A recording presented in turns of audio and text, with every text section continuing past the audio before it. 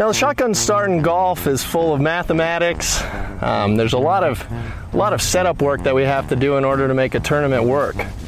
So I'm going to demonstrate to you just exactly how we do a shotgun start here.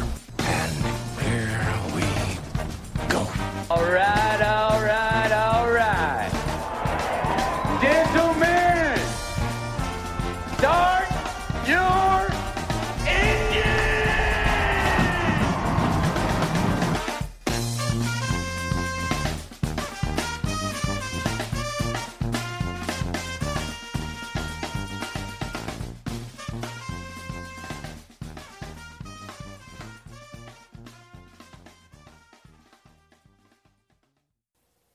Greetings and welcome to a Friday edition of the Shotgun Start. It is February 14th.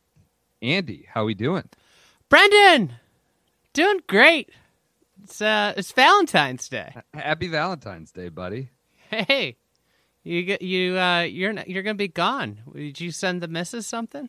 No, I'll be home. My wife is she's an enlightened soul on Valentine's Day. Thinks it's a Hallmark holiday. Doesn't want anything. Doesn't want me to spend a dime. She's kind of a fight the man on that one. She does it. Birthday, anniversaries, Mother's Day, things like that. She gets on. Valentine's Day though is just outside of her. What she accepts, I guess. I don't know. So I don't have. She actually would get mad at me if I did something. So might need to have a conversation with Mrs. Mrs. Egg. Yeah, it's good. It's good in that regard. What do you got? Any big plans? Going any magic shows or anything like that? No, All-Star Weekend in Chicago. Is that what she wants to do? Go to a celebrity game or what? We might go to the celebrity game. Friday nights. I don't think she can sit through two, so I'm trying to decide between the celebrity game or the Rising Stars game. Yeah, neither sounds all that enticing. You actually want to go to that yourself? Yeah, I want to go to. Like, when do you get a chance to go to All-Star Weekend?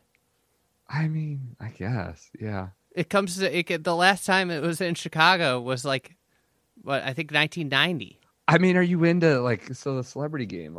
Were you really into that Celebrity Cup at Riviera on Monday? No, but do you think I think my wife might enjoy the celebrity game more than she enjoys the Rising Stars game. I would go to the Rising Stars game, but You got Guy Fieri out there crossing people up. You know, it sounds interesting. I just all wish right. Bubba was playing. This is actually our fourth episode of the week. Last night just was behind the paywall. Oh yeah. We spent over an hour on speakerphone. It should have been a podcast. It was like an hour and 40 minutes. Looking for the next Bixby House and Master. Was it an hour and 40 minutes? Yeah. I was writing an article that I just had to abandon because I was on. It should have been a podcast as we made fun of, examined Airbnb profile pictures. Who's a serial killer? Who's not? What house at Augusta, might, result in our demise? What might be a good place to. We're bummed out we can't get the Bixby House from last year. The house is gone. I know. I'm contemplating reaching out to the last owner to find out who lives there now, to hunt them down and see if they would re-rent it. But either way, this is now episode 4 in my book.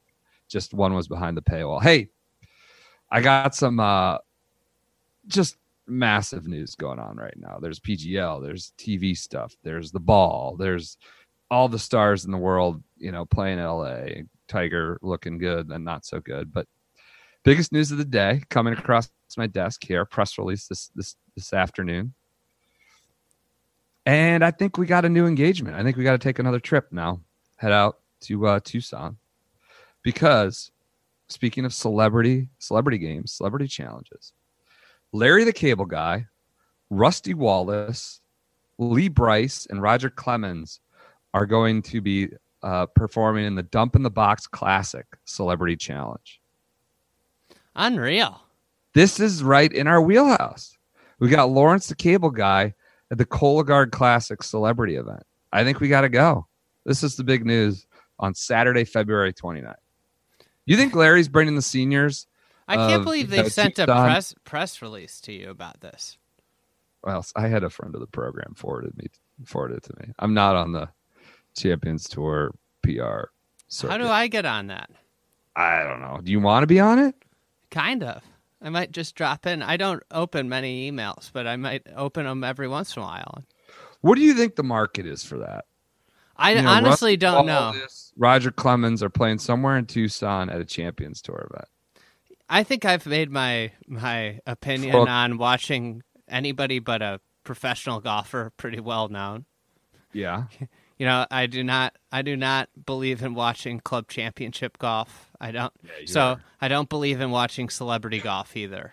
I'd much if rather you're be like playing. an Well, invitation- here's the thing: golf is the one sport, really. Maybe tennis could fall in this bucket too, where more people play it than watch it, and making these people play does not make it. It doesn't make people watch it more. It probably just makes them play more, because if this is a big deal, they're not going to watch it. Well, it's a celebrity challenge befitting the Dump in a Box Classic, in my opinion. It's a dump in the box. All right, now on to the instant matters. We will do maybe Shane Bacon's favorite segment, check in with results. You know, a Friday check-in, scores. Matt Kuchar leads in LA. He had fired a 64, 7 under. Do you think he's nervous? Who? Cooch. Why? He's got the husky boy bearing down on him. K.H. Lee. You know, for a while there, we had it was a great leaderboard. Todd got vaporized. He bombed out. Sabo, same thing. And you had Husky Boy. You had the Bracelet Boy. Brian Gay was involved. It was just a great leaderboard. And then, you know, kind of became a little too normal. Yeah, Kuchar opens with the 64. That's a great round. Good round. Great Putted round. his ass off. I don't know. I heard someone say he's one of the few players that persists successfully in the modern power era, but he's not like a pop-up hitter, I would say. He's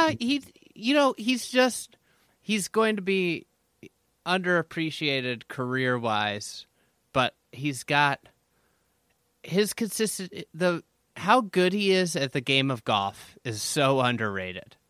Right. How great he is at every single facet of golf. He's not a great driver of the ball power-wise, but he's very accurate. There's just nothing that he's bad at, you know? Sure. If you were doing that skills competition, he'd probably be one of the most skilled players. Okay. Other matters. Skills competition. Let's just get to Tiger real quick. We usually don't. Tiger's usually a little mainstream for this, but I thought really watching him on the front nine today was just absolute delight. I don't think we should make giant conclusions from a first round, 2 under 69, right? As some people might often do with it's 18 holes of golf. But in terms of the aesthetic watch, him on the front nine was, I thought, as beautiful as it gets. It was fantastic. It was great. He was in the positive. This is via Justin Wright. Positive in strokes gained putting. I think he was leading the field in strokes gained approach. Oh yeah, not just leading. He's 0.6 of a shot clear of the next guy. Everyone to give you an idea, so he gained 3. Basically, if you round up, 3.5 shots. Sung Kang's at 2.8, and then there's a bunch of guys in the 2.4 to 2.2 range. But he's the greatest iron player of all time, and that's why he's so. What you just highlighted is the ethos of golf. It's so fun to watch guys hit approach shots. Right. It's the most fun shot to watch. This is why this distance debate's so dumb. Is that nobody likes watching drives. You are I don't know. I think you're a fan of the fifth hole, right? I've played it once. It was I loved it. It's my probably least talked about great hole at Riv. Oh, fantastic. I'm glad I was not on. Yeah, I'm glad you have the authority to say so. I love it. So JT hits a 3-wood, goes the wrong side of the fairway and trickles into so the fifth hole cuts off and it drops and you got that native kind of junk. I don't know. It's got in your blind. If you go right, you're blind because there's a big mound. Yeah. It's kind of pressed up against the canyon edge, and there's a big mound that obscures your view. If you go left, you get a better angle, but you got all those trees over there. So JT hits 3-wood, pushes it. Obviously, he can hit it pretty far, pushes it, and runs through the fairway, falls down the side hill into this junk, kind of scrambles to make, I think he bogeyed. I believe he bogeyed. Tiger, this approach shot, I think just made me giddy. Tiger hits it 266, finds the left side, has 154 in, and hits it inside 3 feet from 154. It was like the perfect just, and this is in your wheelhouse. I'm watching this more as like a more informed viewer on the course and strat, but it was just a perfect blend of strategy and execution. He played it to the left side, especially against JT, right? Who really kind of tried to push it and hit the wrong side and fell through. So I don't. Go ahead. Could be why there hasn't been a winner here under the age of 28 since Adam Scott. Yeah, and then number 8. I mean, that's the split fairway, right? Mm-hmm. And he played that hole well too. Nukes a fade and has 100 yards and hits it to inside 3 feet again. I just so it came apart obviously on the back 9. He was 6 for 7 on fairways on the front and positive strokes gained. Then he lost over 3 shots on the back, hitting 1 of 7. He had to hit a couple draws. We're getting too analytical. Yeah, what are you just rattling off play-by-play? I didn't know we were doing Tiger Tracker pod. I'm not fucking doing play-by-play. I think I'm talking about Swain. I'm talking about stats. You want play-by-play? I thought it was appropriate to call it the 5th hole too. Anyways, had to hit some draws, started missing fairways, and scrambled his way in.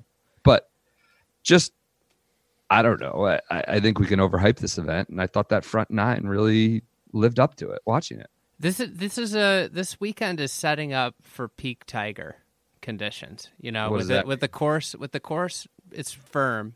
It's sure. It's if you get a little wind going, I just think that if you get a little wind with how firm it is out there, it's going to separate. It's going to be a la Royal Melbourne, where you just separate the boys from the men. Yeah. And you're going to see the real players, especially this week. Identify themselves. What else stuck out to you from day one? I watched so much golf, and I was so excited to watch golf today. Yeah. I guess, I was like invigorated. I watched the PGA Tour live in the morning. How about that giant screen they're putting on the Golf Channel, the giant border? Well, yeah. Well, that I guess I confused people. I didn't know.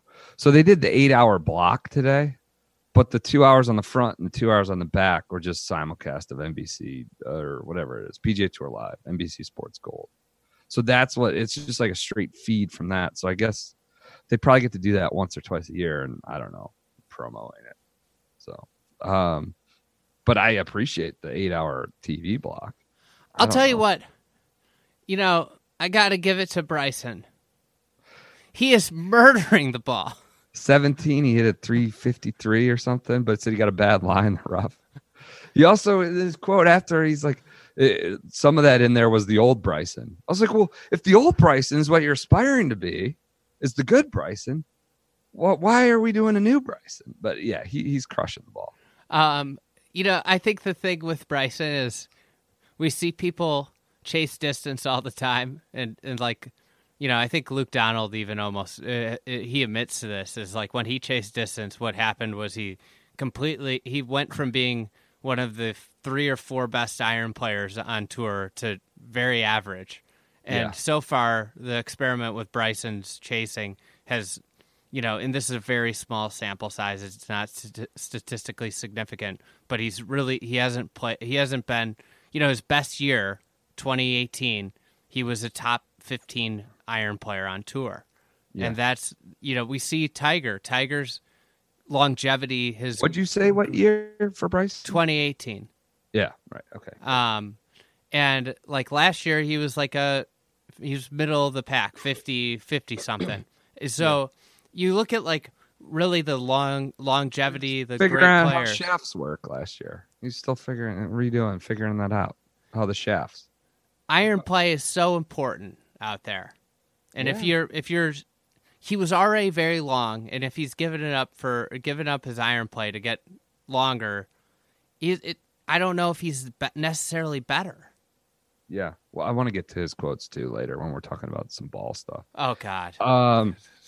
Other things from Thursday. John Rahm looks like Oh my God.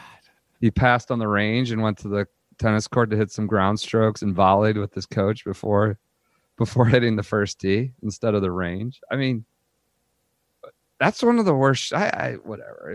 I don't want to be some fashion critic. Was it worse than his Wimbledon look? I think it was. So I saw this as some collaboration, and between Adidas and a company called Palace Skateboards.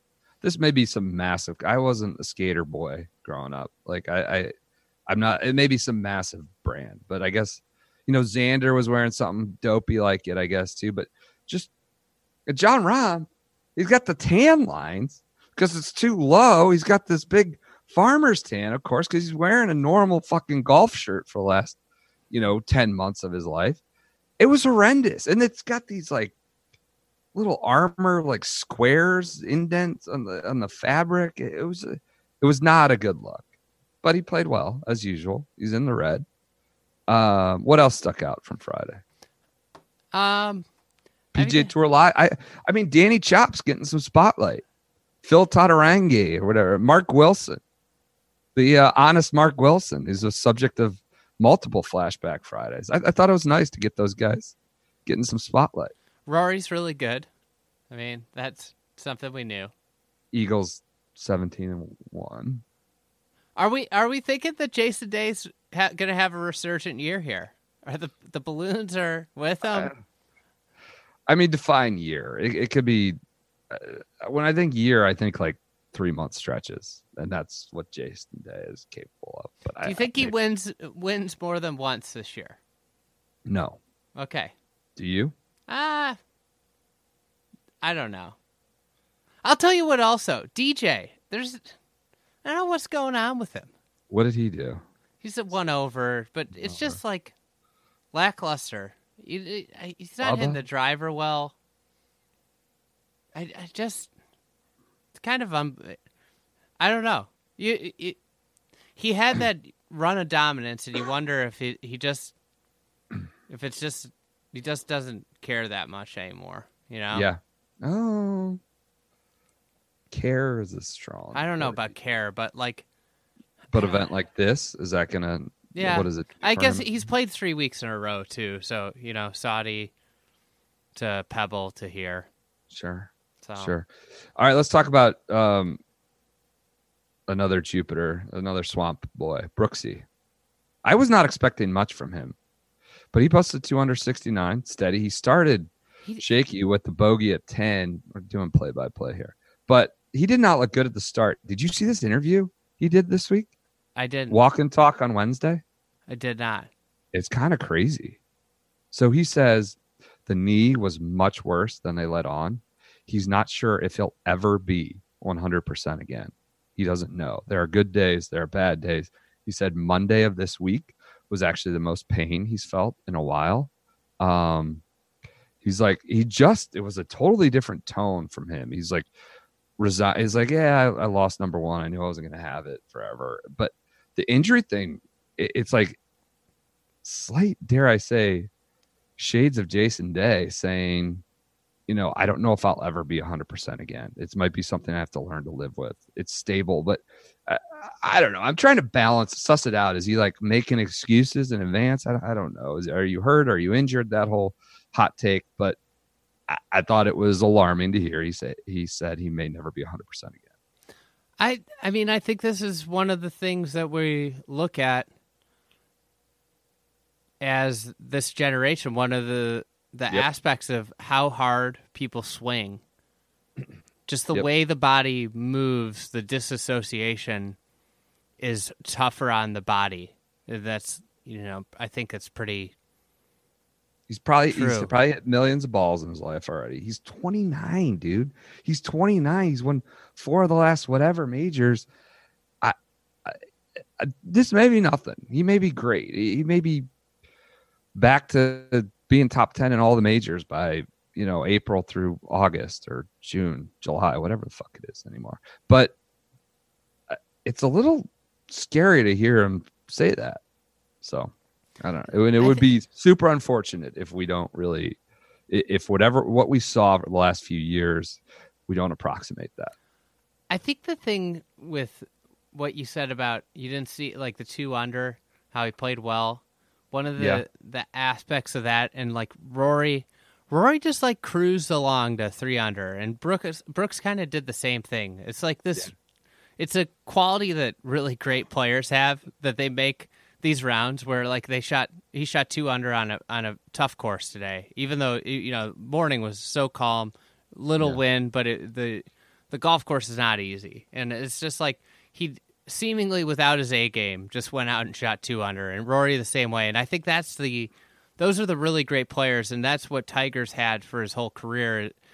Tiger's most underrated skill is his consistency, And I think about even like how many cuts these guys miss compared to Tiger, but Rory and Brooks are in the level where they could play pretty mediocre and still be in the top 15.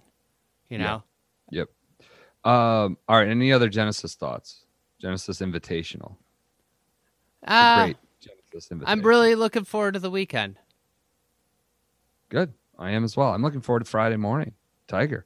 How about Tiger saying he warmed up for 10 minutes this week. That's all he's done. He's doing this host stuff. He's like, I have hardly practiced, and that's it. Like I'll have to get here. It'll be cold and figure it out. Warm it up for the first time this week, basically. All right. Other events ongoing. I'm not going to give you Australian Women's Open. That's going to change. We've got a number of players: Inbee Park, Jillian Hollis, Jody Ewart, Shadoff also involved. But good watch in the prime time as Ian Cho, Maria Fassi's in it. Yeah, now we're just talking names. Honda Women's Australian Open, Royal Adelaide. So if you're listening this Friday, watch that Friday night. That's a great golf course. Propose to your wife that you want to watch LPGA golf on Valentine's Day night, and you can watch the Women's Australian Open. I think, I think you should be into that. All right, on the LeadCom, Suncoast Classic, Dylan Wu leads. Not surprising to see him back. He's tied. The Cats. Sorry. Holy shit. What? He's tied with 8 players, shot 66 at the moment, including Jack McGuire. So 8 guys. That's a web. That's a web tour special. Probably be leading the Riviera if it wasn't for the USGA. What did for the web.com tour? Little boy Drew do? 2 under 70. Drew was lighting it up this morning. He was 6 under. He was tied for the lead. Really? Yeah, I was getting texted from all over the place. Uh-oh. He was tied for the lead? Yeah. He's playing great. Good for Drew. Steve LeBron is 3 over 75. Someone was texting us. Was it Allenby? Who was on the... No, it was Weir. Someone from the ground was texting us. Weir was having issues with the fans moving. And it's like, what fans? What fans are out there at the LeadCom Suncoast Classic? All right, that's it for current events. You got the big Chubb Classic, too, starting tomorrow. Kicks off tomorrow. Correct. All right, should we get into a little massive movements shaking the core of golf at the moment? We'll get into a little, let's call it Drama Friday, and we'll run through a few of these. All right. Should we do a PGL update? Tiger, we talked about on Wednesday. Tiger just neglected to close the door on it. But I think in No Lane Up, I think tweeted this. It's just amazing that he's not doing it at this primo PGA Tour event where he's the host with the elevated status, with the WGC coming. Like, it was no assuaging of any kind was done. So I think that was fascinating. I want to be careful here. There's a lot of stuff coming in on the PGL behind the scenes. It just sounds like things are really, really accelerating with it. I've heard that the Saudis were not thrilled with Jay Monahan making a point of calling them out in that letter to the players that went public. And they've since sort of doubled down and are extremely committed, whether that's financially or I'm sure it's financially as part of that. I've heard they might have zero interest in necessarily making this a ROI thing. Like they don't want to necessarily just make a bunch of money. They just want relevancy. They want to buy into sports in the way sometimes with soccer, or it's like becomes a vanity thing, right? Yeah. It's just moving. And I've heard that like people think it's going to happen no matter what, whether they're going to try it with whoever. Maybe they get Asian tour players and a mix of Euro tour players and they don't get Tiger and they don't get whoever. They think they're at the point, they're so far along that they're even going to try it. So I just think like a lot of stuff's going down in LA. Stuff might go down in Mexico where you have a similar collection of top world ranked players. It's just moving extremely fast. I think the tour is obviously quite anxious and hustling behind the scenes to do it. I thought the biggest, most telling thing, I was at the gym on Wednesday. Got PTI on. Yeah. You know, and I got PTI on, and all of a sudden, you know, they got the thing Tiger. So, yeah, I stayed on the Stairmaster for like 5 extra minutes. Thanks to Stairmaster guy, huh? Yeah, I'm a big Stairmaster guy. They stay on the Stairmaster 5 extra minutes, and here Kornheiser and Wilbon come on. So this is like a good like outside perspective, right? Not in those guys. But they're not in the weeds. They understand all the other sports, and they understand sports entertainment, and they understand the basics of how leagues operate. Yeah, and Kornheiser talks about how they can still play the Masters, the PGA, the Opens. Like, why wouldn't these players do it? And then Wilbon just goes, "This should have been done 10 years ago." Yeah. And I thought they're just resounding. The way they just both had a essentially like, this makes so much sense. Go ahead. I think from the player standpoint, you got basically guaranteed money, and it's guaranteed money is the best thing you can offer an athlete. So this is not an informed like report or anything on this next bit, but like it was an interesting idea that I heard that like Keith Pelly should just try to get bought by this group, right? Like, I mean, the Euro Tour. Why do they need it? Why do they need any of these tours? Do they need the Euro They Tour? don't need these tours. They're doing if they buy these tours is strapping themselves that are going to do halftime. Like they don't need those players. They don't need them. They could just go buy them. Yeah. They could just go buy. Like they don't. That's the thing. They don't need the tours. They don't need. They're basically taking on an organization that's got just a ton that spends money on just tons of crap that's totally unneeded for their product. Yeah. And they're able, because they're smaller, able to, you know, they're able to change policies. Like, oh, like a player doesn't like this. Like, and they're in this process, they're like, oh, we can change it. If Rory goes to Monahan, and Rory and Tiger go to Monahan, we want this. He's got to put it up to vote, and for 125 guys, he's got to take it to the pack. Like that's they're preying on all the weaknesses. Yeah. So it's going to be sound incredibly like reductivist about it, and it's maybe probably not fair, but I think this is just going to come down to, does Tiger want to get in bed with the Saudi money? Because I think he probably is going to get a blank check, get whatever he wants, and whether this thing might happen. I think it might happen no matter what. But the failure or success of it is Tiger going to, the money's going to be attractive no matter what, but will he reconcile himself with where it's coming from? I think, or will he have this loyalty to the tour? Will the tour come in with some obviously counter offer that's, you know, not formal tournament winnings and it's some sort of big cut of the pie. I don't think they can do that though. That's the thing. The tour? Is the tour can't do that. Yeah, they can. They'll figure that out. They will figure a way to work Tiger off. This is the problem. It's the problem with the tour. It's the membership.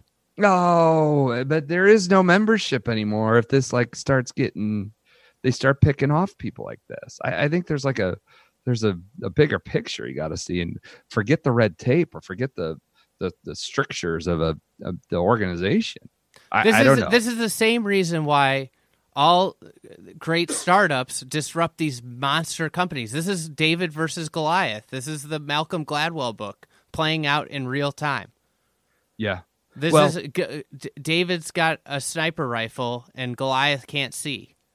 That's essentially what's happening here. Is that the PGA? Think about the people. Think about all the money that the PGA Tour spent on just crap. Yeah. Think about the TPC network. Think about the Champions Tour. Think about this other organization can spend $1 billion and have it all go towards 50 players and the product for 50 players. Yeah. That's the difference. Well, it's moving. It's moving significantly. So you don't like do you like my kind of reducing it to Tiger? Is like Tiger going to be okay with where the money comes from, or is he going to feel some sense of loyalty to the tour? I think there's Tiger.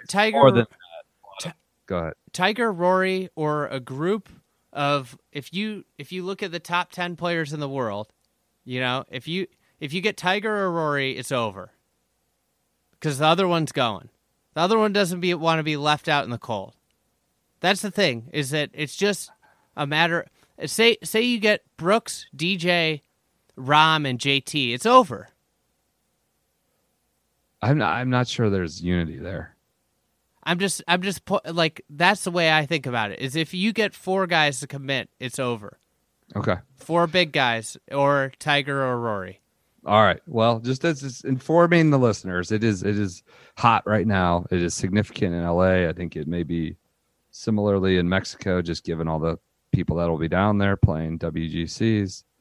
And the other thing, we know Phil's in.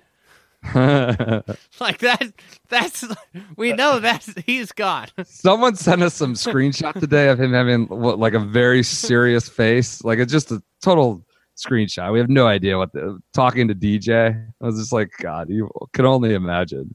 Just a very serious discussion. Because I think like they're all out there meeting about this, they're totally. I think agents are probably there. I think there's probably some representatives from this other group. So, all right, next bit of drama or earth movements in the game of golf. Jeff Shackelford, Scoops Shackelford, as they call him now, posts on Wednesday night that significant changes are coming to the way the PGA Tour is broadcast, that it will go after modeled, quoting him here, jeffshackelford.com, modeled in some ways after the Olympic broadcast system, production will be handled by a primary PGA Tour operation that will then provide the world feed to likely broadcast partners, the parties, CBS, NBC.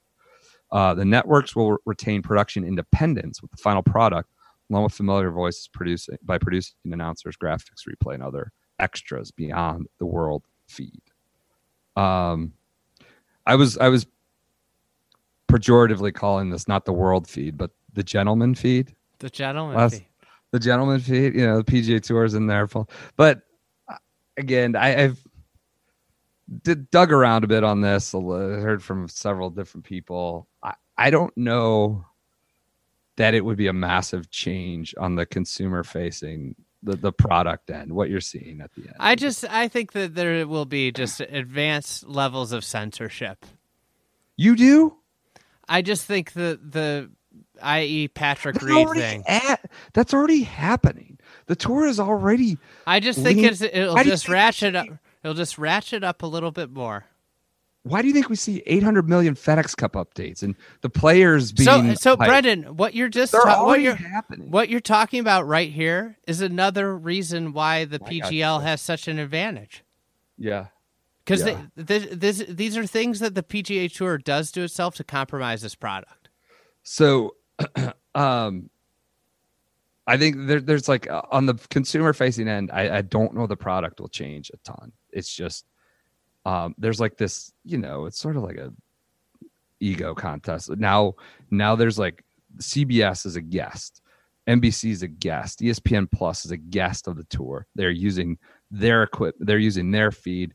You're going into like their kind of, arena now, as opposed to now it's like they're sort of independent. They're using their own stuff. So it's like all this, and I guess it goes on at all the other sports, like the NFL, like a network, like a Fox goes to the NFL, and it's like you are there fully on their terms.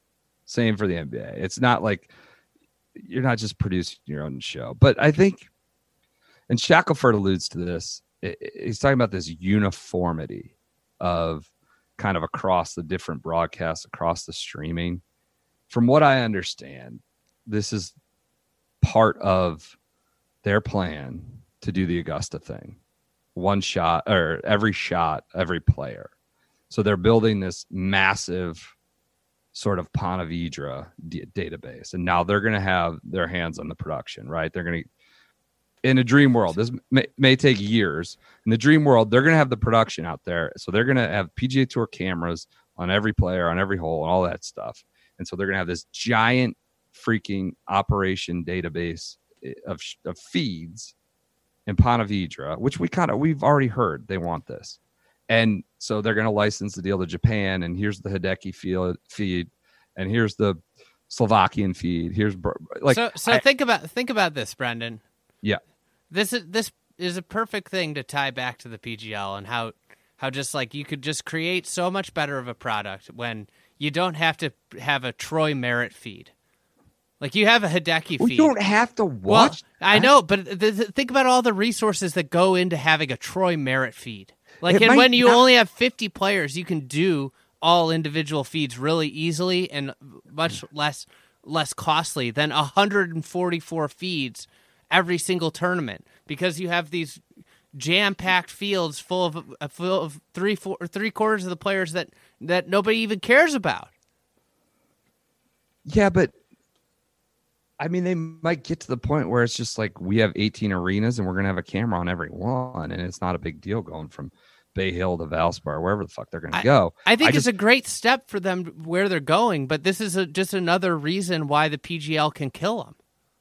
It's like, think about how much money they're going to be pouring into this, and it's so unnecessary when the world only cares about 10 golfers, the big mass public. Like, I care about what Scott Piercy does out of a bunker on the 6th hole at Riviera, but what is there, 200 other people that care? Scott Piercy. Yeah.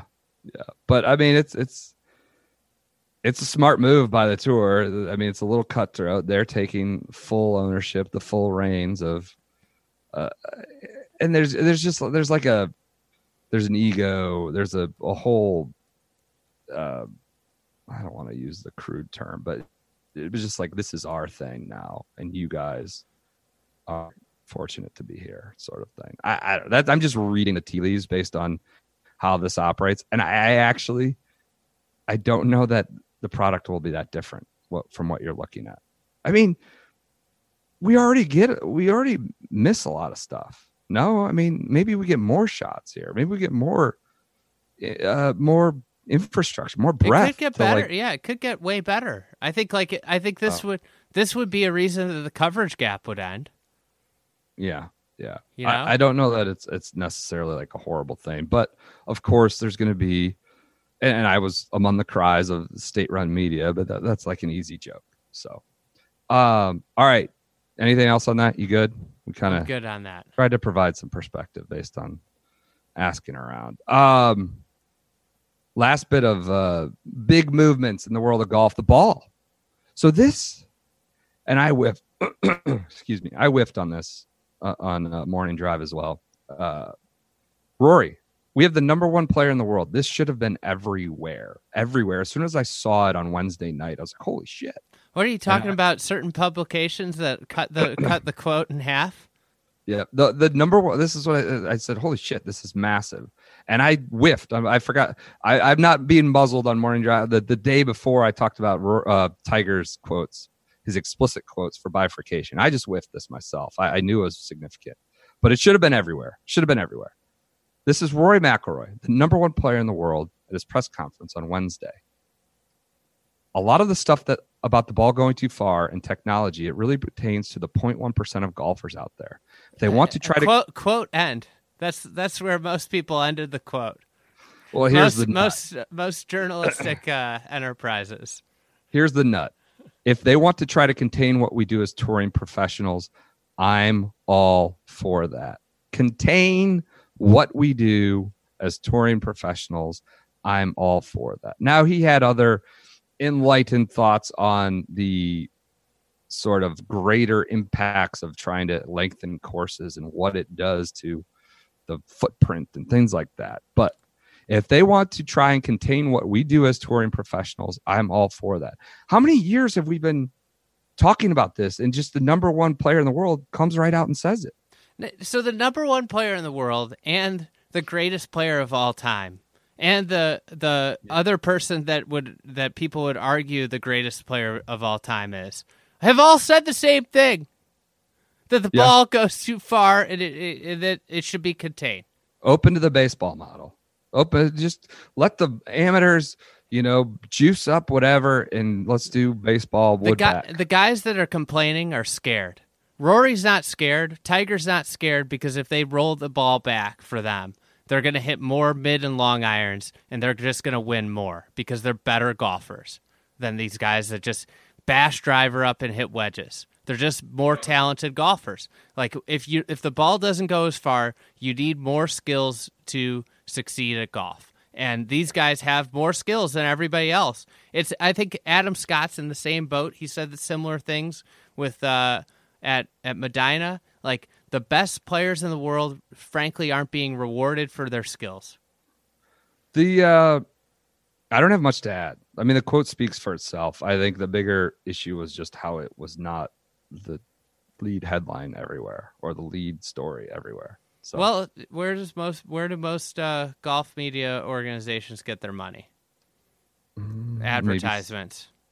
Maybe some interest that would not benefit from a rollback. So I thought it was funny that also on Wednesday, JB Holmes, saw Dylan DeShare tweet about this.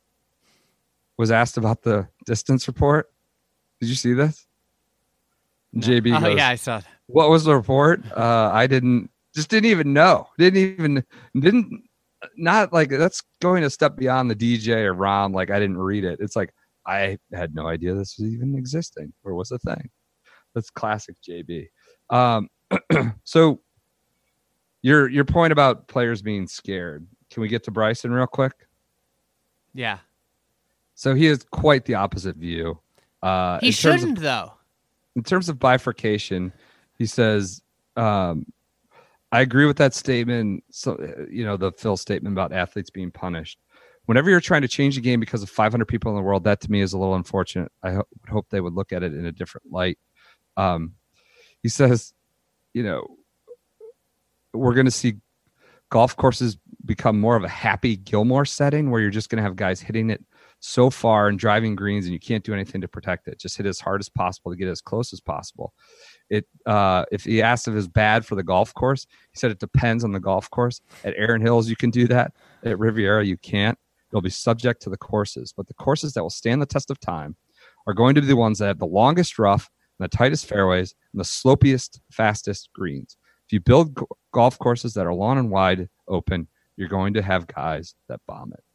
Anti-rollback has some architectural thoughts. This also came from Ryan Lavner, I should be clear, give him credit, while Bryson was bombing them over the range, much to Kevin Na's dismay.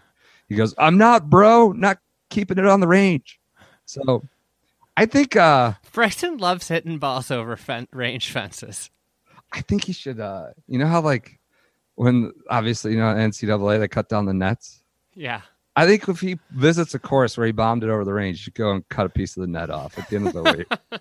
Like when you win a regional in high school basketball just have these. This probably means a lot to him. Go cut a piece of the range net. But all right, back to his thoughts on bifurcation course design, which I mean, I know that could set you off for 20 minutes. I don't need to say. I just said everything I needed to say in the last segment. I don't think I need to say anymore.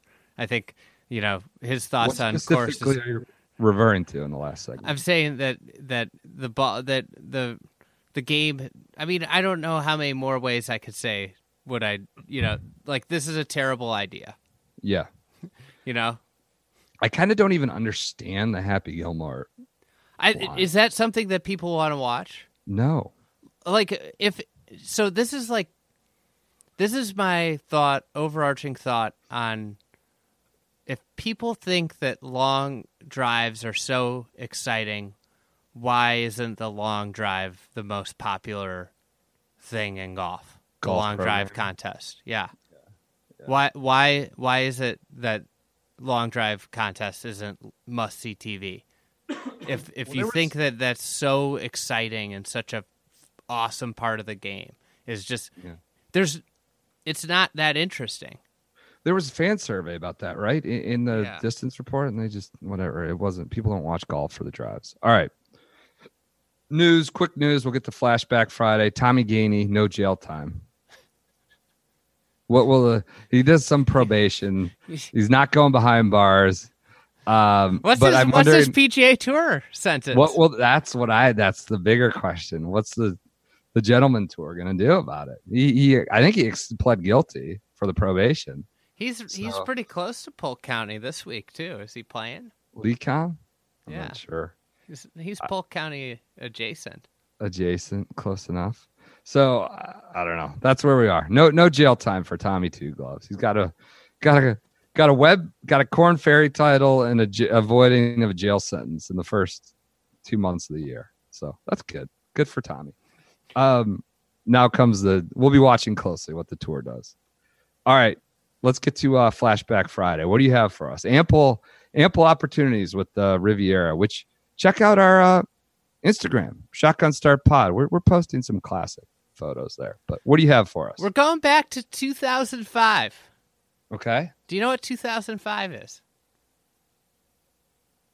No clue. I mean, yeah, no clue. It was Adam Scott wins. And an unofficial win for Adam Scott. What does that mean? It was rain shortened. Just got smoked with rain. Sunny LA just got smoked with rain for 5 straight days. They a playoff. He won in a playoff over Chad Campbell, a Monday playoff. So they both showed up on Monday to play one hole. They hadn't. Wait, how many holes did they play? They played. How long was the tournament? They played 36 holes. Okay, 36. Okay. So Campbell played a one-hole playoff on Monday. Campbell hadn't swung a club since Friday. Oh my God. So Scott wins. He makes a par on 18 to win. They showed up I guess they were just the only two on the range. It was downpouring on Monday morning. Yeah. They went out and played. They were really wondering what hole they were going to play. People were like, well, the hole that's the most dry.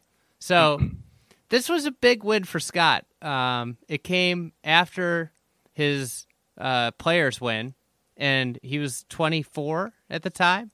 And he became kind of like the next big thing. So as I got researching this, I stumbled upon, one of the most amazing things is everybody was, this guy's the next Tiger, and we saw that at the Players in 2004 that he won. But sure. But then the big debate in 2005 became who was the better young star, him or Sergio? This was 2005? Yeah. Okay. So there was an ESPN article. There's a bunch of stuff there's articles in Esquire about Adam Scott, about, the next Tiger, but then there's Sergio also. Yeah. So Sergio and Adam Scott, born in the same year, so they're the same age. If Sergio hasn't won LA, he's had several top 5 finishes. Lots of great finishes. Yeah. He has not won. Place he does well. Okay. But what'd you say? The same age? so yeah, they're the same age, born in the same year. Right now, Adam Scott's a year younger. I think Scott's birthday's in July and Sergio's is in January. Okay. But it's kind of a crazy thing because everybody's debating who's better. And if you have this debate now, who's had a better career, it's a real debate. Like they've essentially had like the same career. Yeah, that's crazy. Yeah. So I mean, I'm trying to think about it off the top of my head. I've got some numbers here, but yeah, I'm looking at it. both have one major win. Sure. Both Masters, have same one major. players win. Same major, same fifth major, same gold standard. So Adam Scott has a total of 30 professional wins, 13 PGA Tour wins. Now, these guys are, it's important to note, these guys are both international players. So they both play, they have a lot of world wins. And I think that's something we fall into a trap with, like, evaluating people, is people look just at PGA Tour wins. And then they're like, oh, Euro Tour wins don't count. It's like, the guy's from Spain, he's going to play a lot of European Tour golf. Like, or if you're from Australia, you're going to play Australian golf. Like, not everybody's Jason Day and just leaves and never goes back home. Especially, like, I think, I'm saying this anecdotally, I think those tours and those events were even stronger than they are now. Like, I think they had carried even more weight when we're talking about these early 2000s stretch. So. Agree. Because at that, you have to remember at this time, the European, like in that 2008 to 2011, 12, European, there are more great European players than Americans. That rotation of number ones, Westwood, Keimer, Donald. Yeah, these guys had to go up against Westy, and this is really the first generation. I always struggle with how you define generation, but this was a clear, different generation, subset of a generation than the Tiger generation. These were the guys that were right after Tiger, right? Sure. So Sergio has 10 PGA Tour wins, but 35 professional wins. So 30 as a pro for Scott, 35 for Sergio, 10 PGA Tour for Sergio. 13. Actually, I think some of these double counted. I'm on Wikipedia. It's actually 30 for Sergio, 28 for Scott. Okay. How many Euro does Sergio have? Euro wins, he's got 16. 15 because they count the Masters. Oh, okay. Got it. Okay. But it's a crazy. I don't know it's who. It's really similar. Holy crap! Win totals, majors, players. So then you go to top 10s and majors. 23 for Sergio. Yeah. 19 for Scott. Close. How many runner-ups? Because top 10s, 4 runner-up for Sergio, 2 for Scott. Scott's got 3 thirds, 9 top 5s. It's close. Sergio's got 13. So I think you probably give the slight edge because then Sergio also lost in a playoff at the Players. Here we go. Sergio's made 10 more starts in majors. Does that help? That's 2.5 years. Mm-hmm. That might inflate the kind of numbers there. It's really, really close. But Sergio was playing in majors earlier. Right. Yeah, he's 19 and all that. So that you can't hold that against him. But he has had more opportunities. It's a crazy... and most importantly, career high FedEx Cup rank. Oh, God. Sergio 3, Adam Scott 4. And that's at the end of the year. So can we start? The objective stuff here really seems very almost overlapping. But so do we go to subjective things? Like, I don't know that you can. What breaks the tie? Sergio's Ryder Cup? Well, Adam Scott hasn't had that opportunity. He's getting his ass kicked with, Richard Sterney and others in tow in the President's Cup. I don't know. Adam Scott's won 2 WGCs. Sergio hasn't won a W. Then you're really kind of nitpicking. If you're trying to elevate the WGCs as a differentiator. Adam Scott got to world number 1. Sergio never did. They both. There's arguments on both sides. It's a fascinating thing because when we look at everybody's fixated on Tiger, Rory, and these younger guys, but This is actually like in the next 5 years, a real story. Like, who's going to be remembered as the better player of this age group, right? Here's a question. So they're both kind of generally putting's considered a weakness. Do you dock Adam Scott for going to the anchor? Well, Sergio never really did. I don't think you can. I mean, do you? I mean, there's a again, purely subjective quality. People seem to scoff at that, like, oh, it's a crutch for him. Of course, he had his best putting years of his career without it. But I think if you were to ask people, that they pop him for it. Well, he went to the anchor. He needed it as a crutch. I don't know that's fair. Would you hold if you hold that against Scott, would you hold Sergio's antics against him? Yeah. Not a gentleman of the game. Adam Scott is like, yeah. Adam Scott is his DGAF, to use a millennial term-ness, really appeals to me. Like, oh, it's a WGC. I don't really care. Or I'm not going to, I have no interest in the FedEx Cup. I like the way he just marches to the beat of his own drum, the way he sets his schedule has always appealed to me. Olympics, I don't care. Like, I'm not saying those are all the right positions, but I do like his own streak of independence, whereas Sergio always just seems a guy at in conflict with people pulling at him, in conflict with himself, and he's throwing clubs and spitting at cups and damaging greens. I don't know. We're really trying to split the baby here. But when we talk about, man, when you just look at the numbers, it's really hard. It's such an overlap. They're really similar players. That's in terms true of too. like their games, right? Yeah.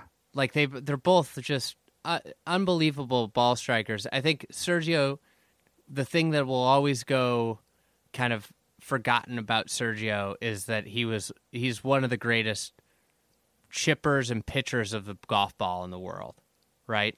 And his short game will always be underrated in that sense because of how great he was, with irons. But then Scott, most beautiful golf swing, and right. One of the most beautiful ones. Yeah, I think people tend to just think they have like the juicy sort of tee to green game, but you bring up a good point with Tiger or Sergio's chipping putting. I don't know. These guys are, are they Hall of Famers? For sure. Yeah, without a doubt, Hall of Famer. If we redid the Hall of Fame, probably not. If we did the Hall of Fame the way I wanted to do it, they probably wouldn't be yet. 2-time major winners, according to the website. Both of them. 2-time major winners. If one of them bags another major, that's like the difference. Well, of course. Yeah. But do you think we're going to hear a lot from them? You talk about the next 5 years. Adam Scott. They're so talented. I know. I just, what's the ceiling for them left? Adam Scott certainly win a major. He finished. What did he finish last year? I'm on Sergio's page. He finished. Adam Scott's got a T8, a T7, a third in his last 5 majors, and a T18th at the Masters, where he was playing in one of the final groups, experimenting with putting styles before he went out and shit the bed on Sunday. Carrying 2 putters in the final round of a major championship in his bag. In the final group. One of which he never used. Putting out, Brooksy putting out before him. Oh, that's great. Okay. Any other flashback that tidying up? A little different flashback, but I enjoyed it. I mean, if I'm sure listeners will chime in on whatever differentiates the better player, but I don't know that there's a real correct answer here. There wasn't a lot of golf played that week, and I wanted to focus because that's the thing I found compelling when I started to dive into this week was Adam Scott, because I remember I distinctly remember I was in high school when he won that Players, and they would do that Scott and Tiger swing videos next to each other, and they were almost identical. Butch Harmon, obviously teacher. Later, Stevie Williams was, caddy of Tiger and Adam Scott. His best win ever, caddying for Adam Scott, the 2011 Bridgestone. right? Yeah. Isn't that what he said? Yeah. I'm chime in what you guys think. It's a great comparison. If I was going to give the edge, I think I'd give it to Sergio.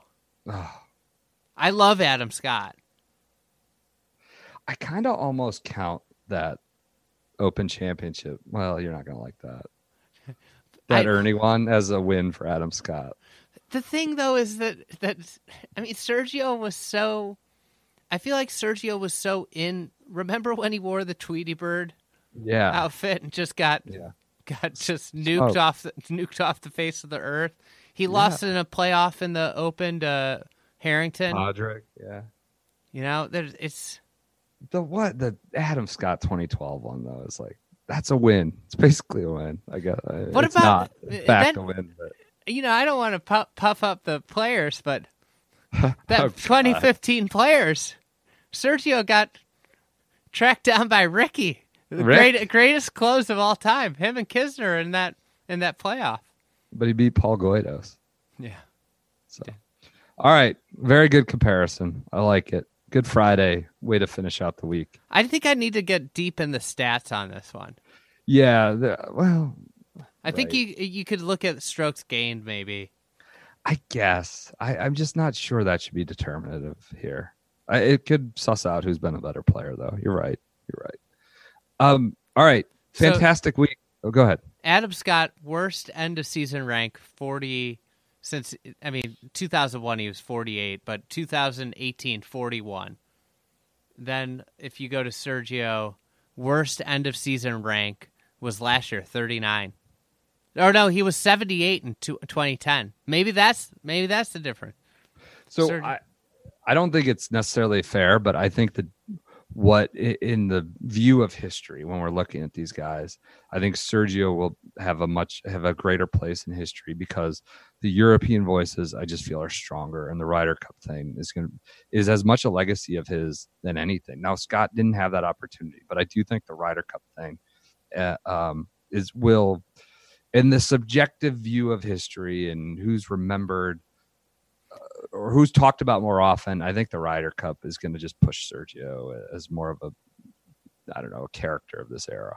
So. Yeah, it's too bad that Adam Scott couldn't carry a CT Pan to President Cup win. All right, everyone enjoy your Valentine's Day. Have a good Friday. I'm ready to get back home. Enjoy your All-Star weekend there in Chicago. Looking forward to getting a report on Monday. I'll let you know what's going on in that celebrity game if I go. Okay. And we'll start booking travel arrangements for the Cologuard. All right. Everyone enjoy your Fridays. We'll talk to you on Monday.